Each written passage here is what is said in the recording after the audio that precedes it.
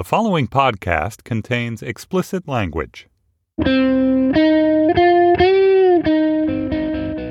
It's Wednesday, August 9th, 2017. From Slate, it's The Gist. I'm Mike Pesca. So it's a day since Donald Trump sounded the horn of rebuke as he folded his arms of steadfastness across his double-breasted suit of defiance. The North Koreans will sing lamentations of fire and fury, a phrase that Rex Tillerson said was in a language Kim Jong-un understands. Now, since Kim Jong-un literally does not understand the language of English, presumably the Secretary of State meant bombast. Kim perhaps understands bombast. Could be. I, for one, preferred a tamping down of the fire and fury message. It seems like some other institutions in America agree with me, though not all and not explicitly. I want you to listen, really listen, to CNN queuing up Rex Tillerson's remarks. Today, Secretary of State Rex Tillerson says his boss is just speaking a language Kim Jong-un can understand. I think Americans should. Did you hear it? No, not Tillerson's words. He's an institution that is attempting to lower the temperature. I'm talking about that sound effect going into the clip, the swoosh. Listen for it again on the way out. People should sleep well at night. With me now, Chief National Security Correspondent. Now, accompanying the swoosh was a graphic. This is the graphic CNN was using throughout the day. It was a glowering Trump on one side of the screen, a grim Kim on the other, and in between, the words against a red background, fire and fury. Donald Trump's a great brander, and CNN, as ever, was his enabler. That is the institution I'm a little worried about here, the media, hyping this nonsense instead of allowing the president room to wriggle out of what, strictly speaking, he promised would happen. And it wasn't just fire and fury. There was another visual image that it would be best if the president didn't believe he was beholden to.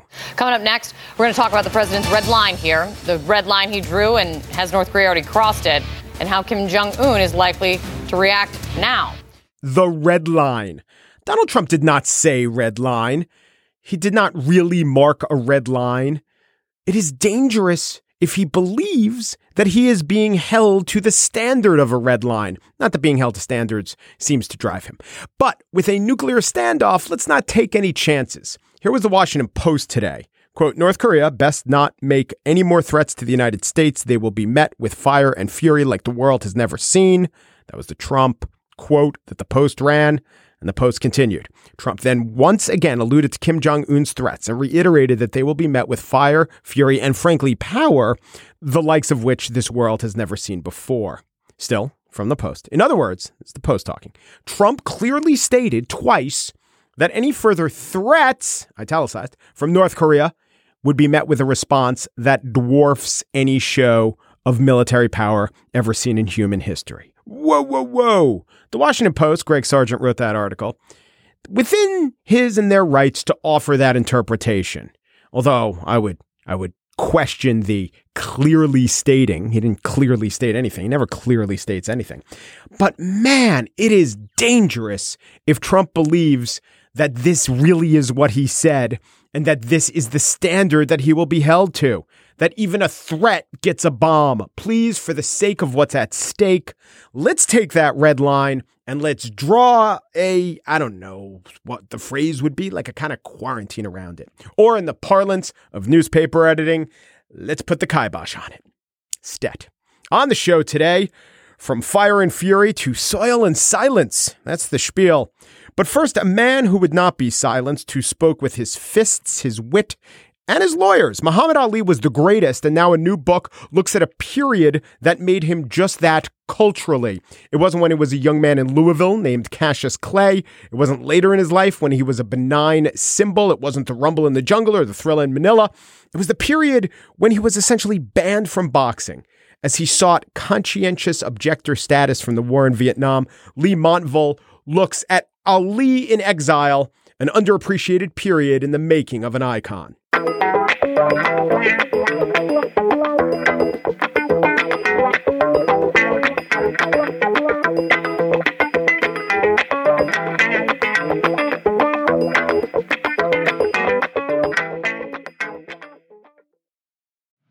This episode is brought to you by the Jordan Harbinger Show. You've heard me talk about the Jordan Harbinger Show because it's one of my favorites. He does in-depth interviews with some of the world's most fascinating minds. I can name a few: Barbara Boxer, Anderson Cooper, Michael McFaul, the Ukraine or Russia ambassador talking about Ukraine. One I recently listened to was Stanley McChrystal, the former general, and he told an interesting story about revering Robert E. Lee. But then, after having a portrait of him for 40 years, he's a 63-year-old man, throwing it in the trash. Because his wife says, you know, what that picture and that man means to you, it doesn't mean to other people, and you have to understand that.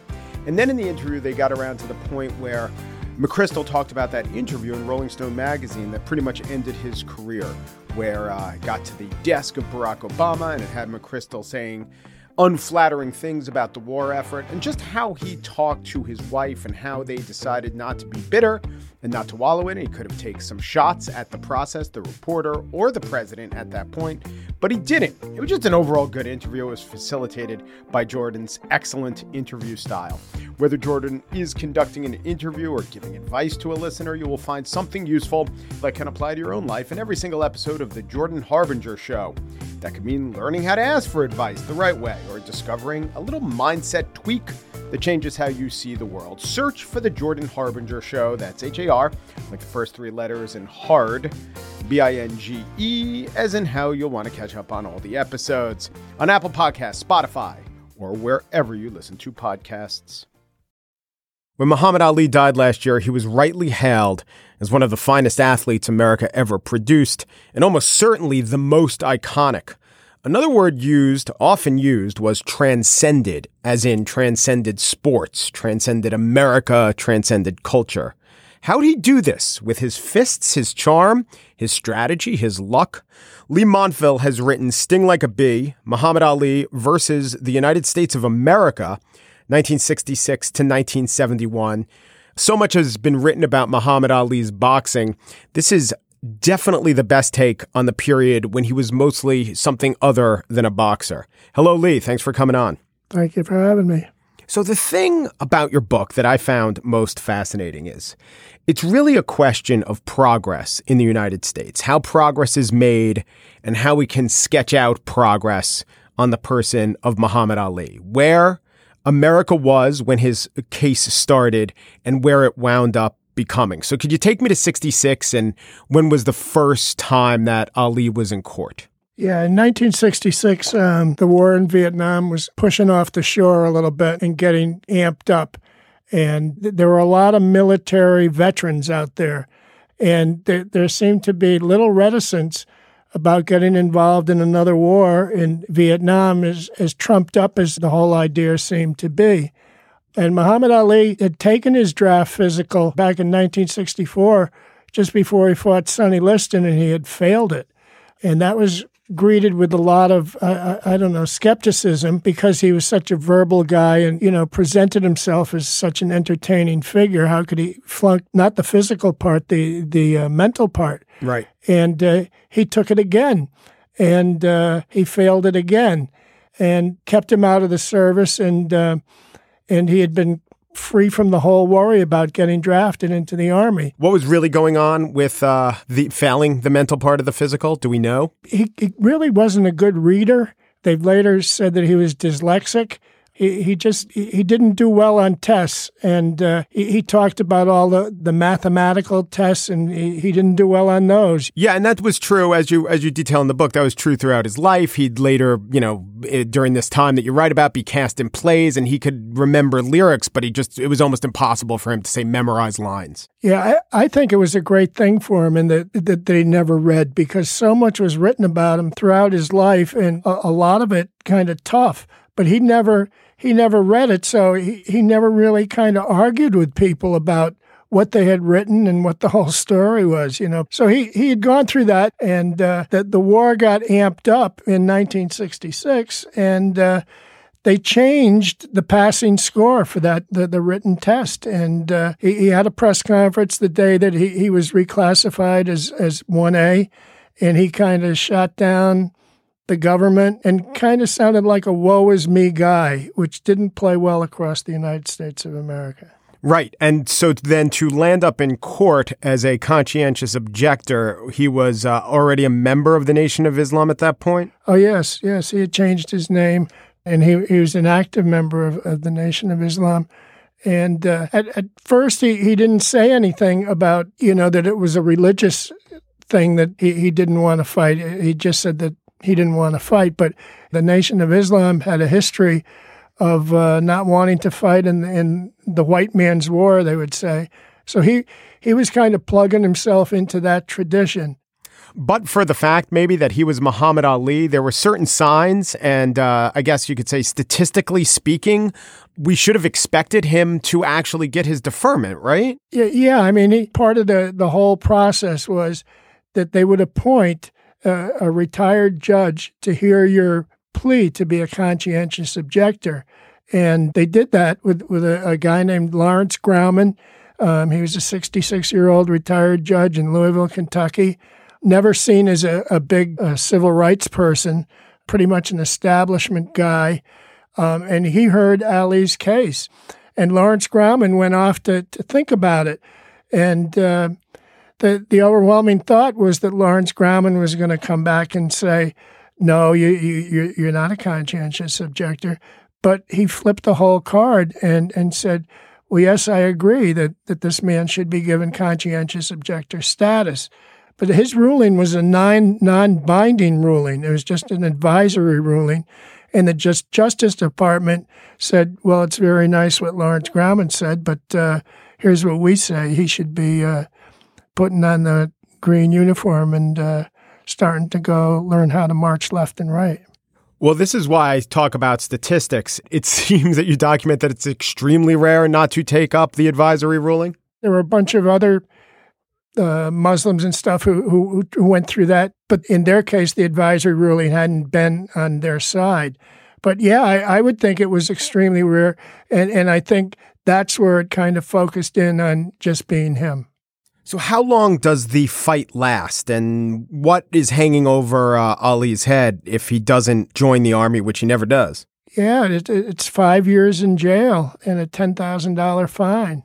He had great legal assistance, to fight it all the way, and it wound up taking over 3.5 years for all of it to kind of get settled down. As someone who's been covering sports his whole life, and as Muhammad Ali being just about the most famous American athlete of the second half of the 20th century, I'm sure you were familiar with definitely everything he did in the ring, but what did he do outside the ring during this exile that surprised you? Well, the first thing he did, he got remarried. He had gotten divorced, and she was a bright girl, Brenda Boyd, and she and he kind of sat down to figure out what he could do. And she said, well, you can talk. And they made up a couple speeches, and he got into the speech-making business. And he went to colleges around the country, big and small, and they were kind of boilerplate Nation of Islam speeches, and they were controversial. But he would deliver a speech, and then he would do questions and answers with all these college kids, and they would ask him the tough questions, and he developed a patter, I guess you would say. So if you were paying good money to see what Muhammad Ali had to say, would you feel you got your money's worth after seeing one of these speeches? I would say yes, because I think there was a buzz of expectation around every one of these that you were hearing from this radical kind of person who was going to talk. And the things he said were mostly about how the white man had kept the black man down, and the Nation of Islam was very much against mixed marriage or all of that. He would chastise black students for being at white colleges because the Nation of Islam's whole thing was that they didn't want integration. They wanted separation, but they wanted their own part of the world, give us Nebraska or something. Yeah. How do you eventually fight his way back to fighting? It was a slow evolution of the way the public looked at him, I think. His court cases got strung out. They got all the way to the Supreme Court, and he was rejected. It looks like he was going to have to go. And then they found out he had been wiretapped 5 times by the FBI. He could start his appeals all over again because of that. And so it got strung out and went on and on and on. And 1968, you'll remember, was just a horrendous year where, Martin Luther King was assassinated, Bobby Kennedy was assassinated. There were riots across the country. And he didn't sound like such a rebellious force anymore. You know, the whole tenor of the country had changed. And as it did, there was more and more talk about him coming back to boxing.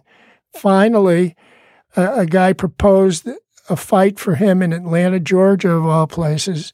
He fought Jerry Quarry, and a separate court case had been going on to get his license back in New York, which did happen. Right. So Atlanta sanctioned him. He wasn't done with his ongoing battle over conscientious objection, but that was a break when, State Senator Johnson intervened, and he was sanctioned the fight in Atlanta. That was the first example of the dam breaking.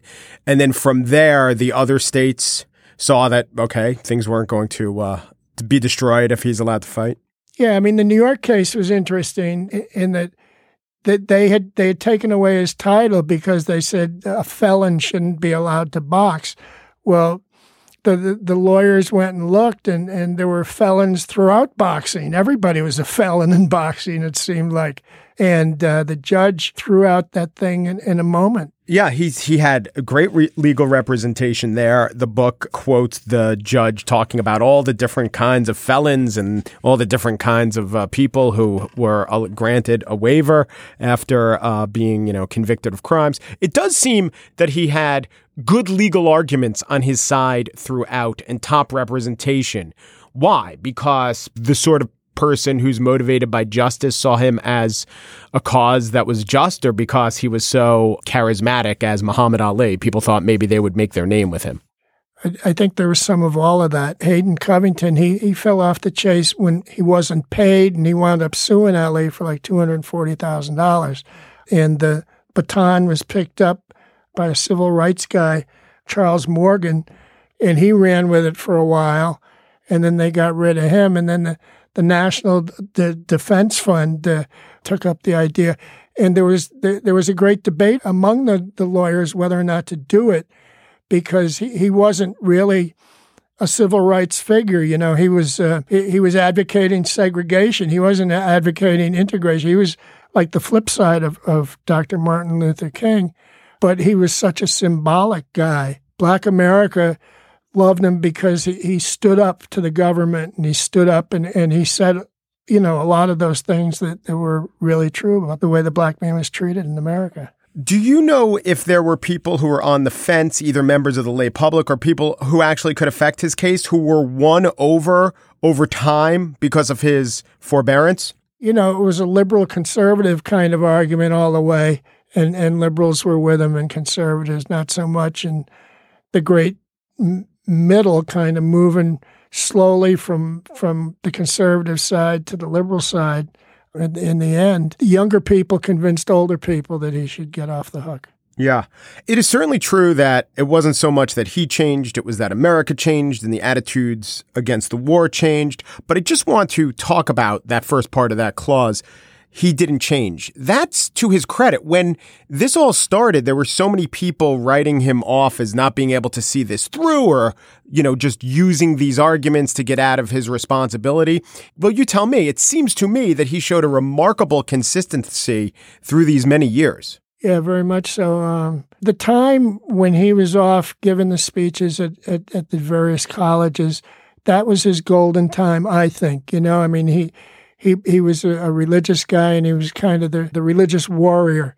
But when he got back into boxing and got back into money, the kind of warrior thing fell away, and his marriage took a bunch of hits, and he became a more worldly guy again. Well, he also lacked a lot of options. He needed them. If he abandoned his belief in the Nation of Islam, he'd be inducted. Well, yeah. But all the way through, people were offering him ways out. If he had gone in the service, he wouldn't have gone to Vietnam. He would have been like a public relations guy going around shaking hands. Done the Elvis thing. Yeah, he had lawyers. He wouldn't even have to be like Elvis. Elvis had to go to Germany. There were a lot of people that were going to help him if he just went ahead and turned that way. So I think the conventional wisdom, when you look at how great he was and you look at the time, his age that he lost between 25 and 29, the prime of a boxer, Maybe for a heavyweight, it's a little later, but certainly coming into his prime.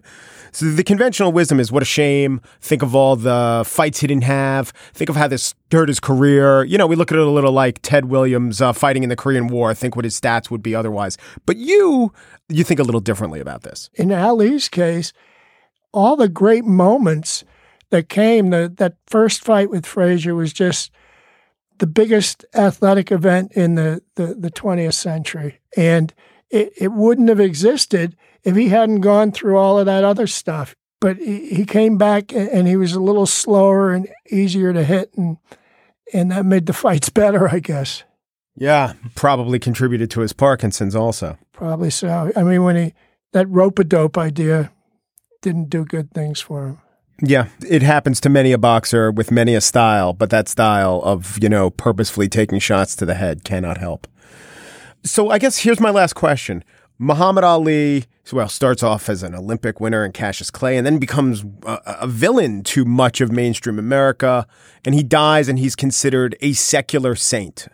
You heard that phrase a lot. So does this show that the long arc of history bends towards justice, or does it just do so for someone as charismatic and with the gifts of Muhammad Ali?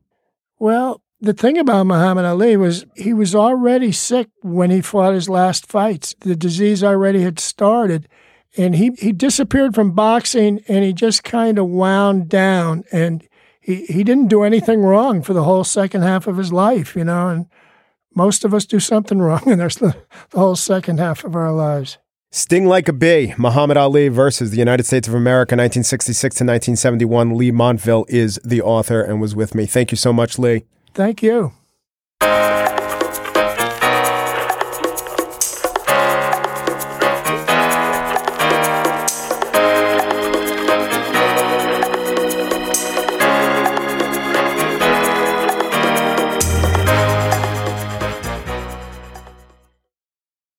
And now the spiel. Yesterday, The Guardian reported that the U.S. Department of Agriculture is acknowledging a change in the climate of accuracy. Headline, U.S. Federal Department is censoring use of term climate change, emails reveal. Went on to say a missive from Bianca Mobius-Clune, Director of Soil Health, lists terms that should be avoided by staff and those that should replace them. Climate change is in the avoid category, to be replaced by weather extremes. Instead of climate change adaptation, staff are asked to use resilience to weather extremes. There's more, as Stephen Colbert discussed. And the term reduced greenhouse gases has been blacklisted in favor of build soil organic matter.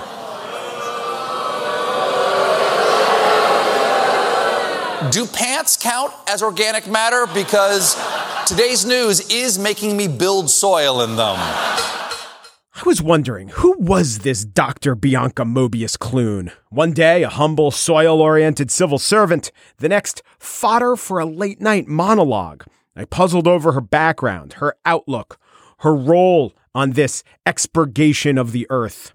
What I found in researching Dr. Bianca Mobius-Clune was not a never-ending loop of contradiction and dereliction, but an agronomist in good standing, and what seems to be a dedicated civil servant with feet of clay, but also feet of humus topsoil, the eluvation layer, subsoil. All right, what comes before the bedrock, anyone? It's regolith. Dr. Bianca Mobius-Clune knows. She has a Cornell-trained PhD. She is the director of the Natural Resources Conservation Service, Soil Subdivision, and she's an employee whose tenure predates Trump. A few of her presentations to the experts, to other farmers, are online, and I watched a few of them. And it does not indicate someone who is at all a climate change denier. I came across a slideshow she put together that was presented at the Fertilizer Outlook and Technology Conference. Motto, you'll party so hard afterwards, you'll need a dirt nap. So this Dr. Bianca Mobius-Clune compiled slideshow features a slide showing spiking global temperatures, credits data from thermometers, tree rings, coral, ice cores, and the historical record. There's another page in that slideshow titled Addressing the Nation's Most Critical Issues Through Soil Health, and includes a graphic labeled Climate Change, Adaptation, and Migration. I watched presentation she gave in 2015, and she brings out those very same climate change slides. The audio's not great, but don't worry, the visuals are worse. But here she is talking about spiking temperatures. Here's that reference. Our temperatures are increasing, and between all of our models, we know that they're increasing, and we may not know exactly where we end up, but this is what that's looking like, and you guys are probably pretty familiar with this, so I don't need to drive that home. She was speaking in Gainesville, Florida. So yeah, the crowd knew from increasing temperatures and why. In that talk, she also referenced and recommended a book called Dirt, The Erosion of Civilizations by David Montgomery. The book deals frankly and honestly with the very real issue of climate change. Here is a part of the book, quote, "The potential for global warming to affect agricultural systems is alarming." Most of chapter 3 in the book is about the effects of global warming. It's trenchant, it's mainstream, it acknowledges and worries about climate change. I didn't examine all of Dr. Bianca Moebius-Clune's CV. And yes, I will only refer to her as Dr. Bianca Moebius-Clune. It's too good a name to shorthand. But she seems steeped in science. She seems committed to improving our world, and she definitely seems like she's in a difficult bind. Remember the Gainesville conference 2015? So I watched another video from February of 2016, February 1st, less than 2 weeks after Trump was inaugurated. Guess what slide was missing? She still had the drought slide, she still had the population slide, she still had the water quality slide. I love a water quality slide. But there was no temperature slide. She still got pretty charged over Buxton silt loam, but hey, who wouldn't? Dr. Bianca Moebius-Clune seems to be a good person trying to do her job, which includes, her job saving the earth by literally saving the earth. But like a General McMaster or a General Mattis, or better yet, one of those non-political appointees who's a holdover from a previous, more rational administration, she had to somehow find accommodation with the New World Order, which broadly speaking, if pursued, would leave the New World in much disorder. And Dr. Bianca Moebius-Clune acknowledged in her email about the change in language that a new emphasis would be, quote, tolerated, if not appreciated by all.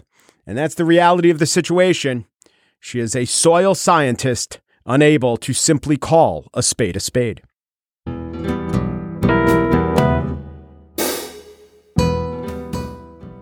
And that's it for today's show that just was produced by Mary Wilson, who will no longer issue flash flood warnings, but will decree a wee bit more wetness. Just producer Chris Berube will no longer refer to gale force winds, but will continue to refer to Gail King. Dan Schrader helped us out today. No more talk of wildfires from him, but he does feel free in mentioning all the other characters in the Lego movie. Steve Lichtai is executive producer of Slate Podcasts. He's going all ixnay on the Elting May Ice Yay Apps K. The gist: we will no longer mention rising sea levels. We will simply refer to Lake Boston. Uperu, Deperu, Duperu, and thanks for listening.